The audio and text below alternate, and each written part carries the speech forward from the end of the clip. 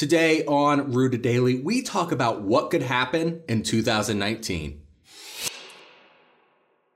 Welcome to Rooted Daily, the podcast where in 10 minutes or less each day, we root you in the Bible so you can grow with God.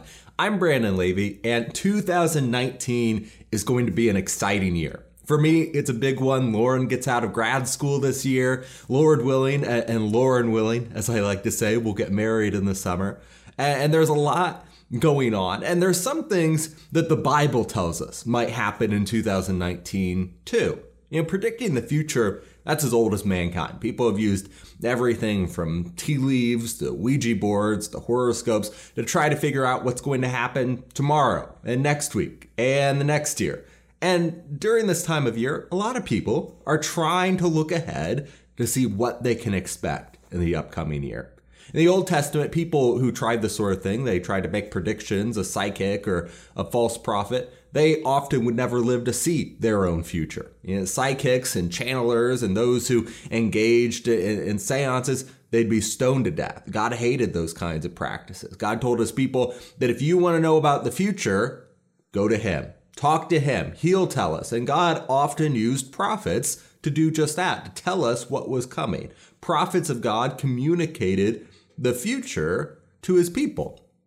But even then, if a prophet got less than 100% of their prophecies correct, they were put to death. Deuteronomy 18:20 tells us, "But a prophet who presumes to speak in my name anything I have not commanded him to say, or a prophet who speaks in the name of other gods must be put to death." You may say to yourselves, how can we know when a message has not been spoken by the Lord? If what a prophet proclaims in the name of the Lord does not take place or come true, that is a message the Lord has not spoken. That prophet has spoken presumptuously. Do not be afraid of him. So predicting the future has always been a dicey thing at best. There's a risk there because when we presume to speak for God, we run the risk of angering him if we don't get 100% of what we're saying correct. But today, that's what we're going to do. And we're going to be able to do it confidently because all we're going to say about the future is what we are 100% sure of. And we can be 100% sure because we're only going to repeat what God has already said. It may not happen in 2019, but we are assured it will happen. So what are these reliable predictions, these possibilities from the Bible? What could happen in 2019? Well, first, in 2019, we know God can be with us, and we can predict this with 100% accuracy because that's what it says in Hebrews 13. God declared, "Never will I leave you, never will I forsake you." When we put our faith in God, he will be with us this year. He won't forsake us. But has God never forsaken anyone who belonged to him? Has he never left someone he cared about?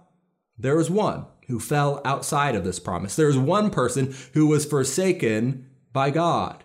Matthew 27:43, the crowds were mocking Jesus while he was on the cross, and the crowd cried, "He trusts in God. Let God rescue him now if he wants him. For he said, I am the Son of God." In the same way, the robbers who were crucified with him also heaped insults on him. From the 6th hour until the 9th hour, darkness came over all the land. About the 9th hour, Jesus cried out in a loud voice, "Eloi, Eloi, lama sabachthani," which means, my God, why have you forsaken me?" So Jesus was forsaken. He was forsaken while he was on the cross. He bore all of our sins. He carried our sin and our shame with him as he died. And in that moment of time, Jesus felt the agony of being forsaken by his Father. That's the message from Scripture. Jesus was forsaken so that we don't have to be. And when we put our trust in him, we can know that in 2019, we will not be forsaken by God. Second, in 2019, we could die. Psalm 49:10 says, "All can see that wise men die. The foolish and the senseless alike perish and leave their wealth to others. Their tombs will remain their houses forever, their dwellings for endless generations. Though they had named lands after themselves, but man, despite his riches, does not endure. He's like the beasts that perish. This is the fate of those who trust in themselves and of their followers who approve their sayings. Like sheep, they are destined for the grave, and death will feed on them. The upright will rule over them in the morning. Their forms will decay in the grave, far from their princely mansions.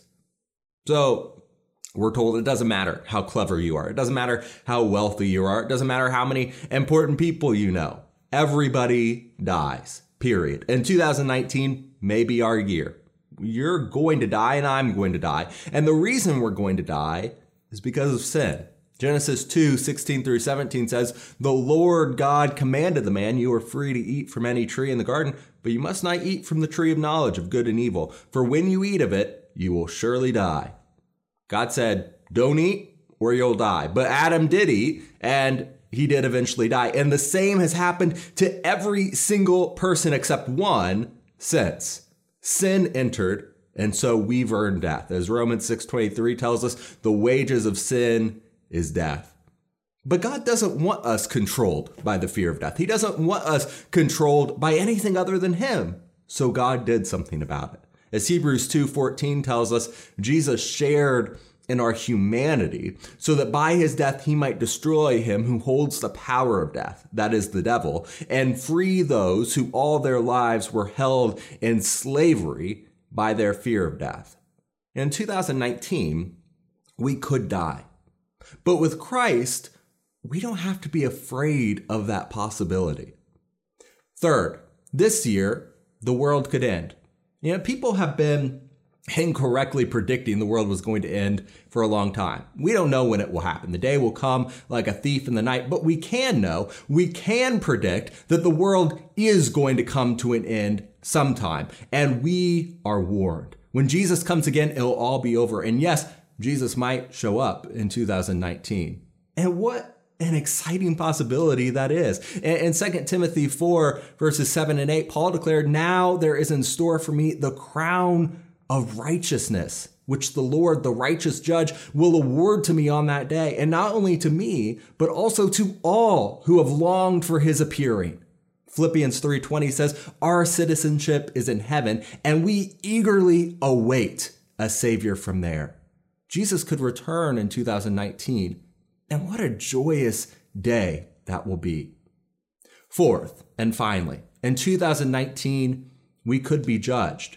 God assures us that, yes, there's going to be a day of judgment. Hebrews 9:27 tells us it's appointed unto man once to die, but after this, the judgment, in the King James Version. 2 Corinthians 5:10 says, "We must all appear before the judgment seat of Christ, that each one may receive what is due him for the things done while in the body, whether good or bad." Or as Revelation 20 tells us, everybody, both great and small, will stand before the judgment seat, and the books will be opened, and the dead were judged according to what they had done as recorded in the books. So what could happen in 2019? Based on these scriptures and on others, we can confidently predict that we could stand before the judgment seat of Christ. That's what the Bible said we should prepare for in 2019. Prepare to let God be with you. Prepare to free yourself from the fear of death. Prepare for the day the Lord returns, and prepare for the judgment that will come on that day. If 2019 is coming, we need to be ready so that when the Master comes, he will be able to say, "Well done, good and faithful servant. You have been faithful with a few things. I will put you in charge of many things. Come and share your Master's happiness." That'll do it for this episode of Rooted Daily, and I'm looking forward to sitting down and talking with you next time.